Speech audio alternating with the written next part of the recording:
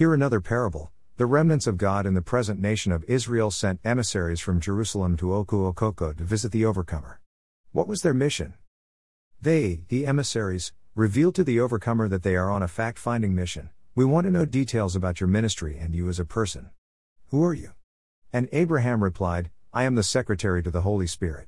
He, the Holy Spirit, anointed me to do the works of the overcomer. Subsequent upon this, I have written and preached the everlasting gospel through the consciousness of Archangel Michael. Revelation 14:6-7 refers, here is the hard copy of the everlasting gospel, signed and sealed by the Son of Man.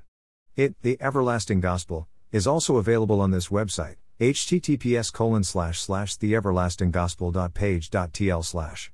I have also written the pillars of the everlasting gospel. You can find this on the internet as the tweets of Titus Edito.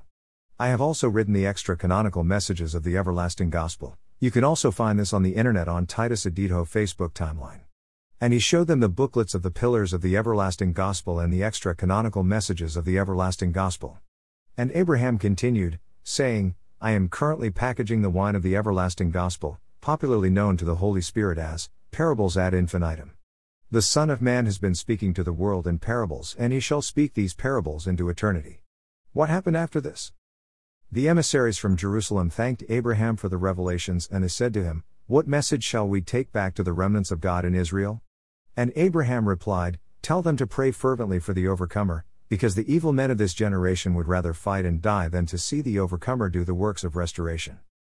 Titus Aramagono Edito.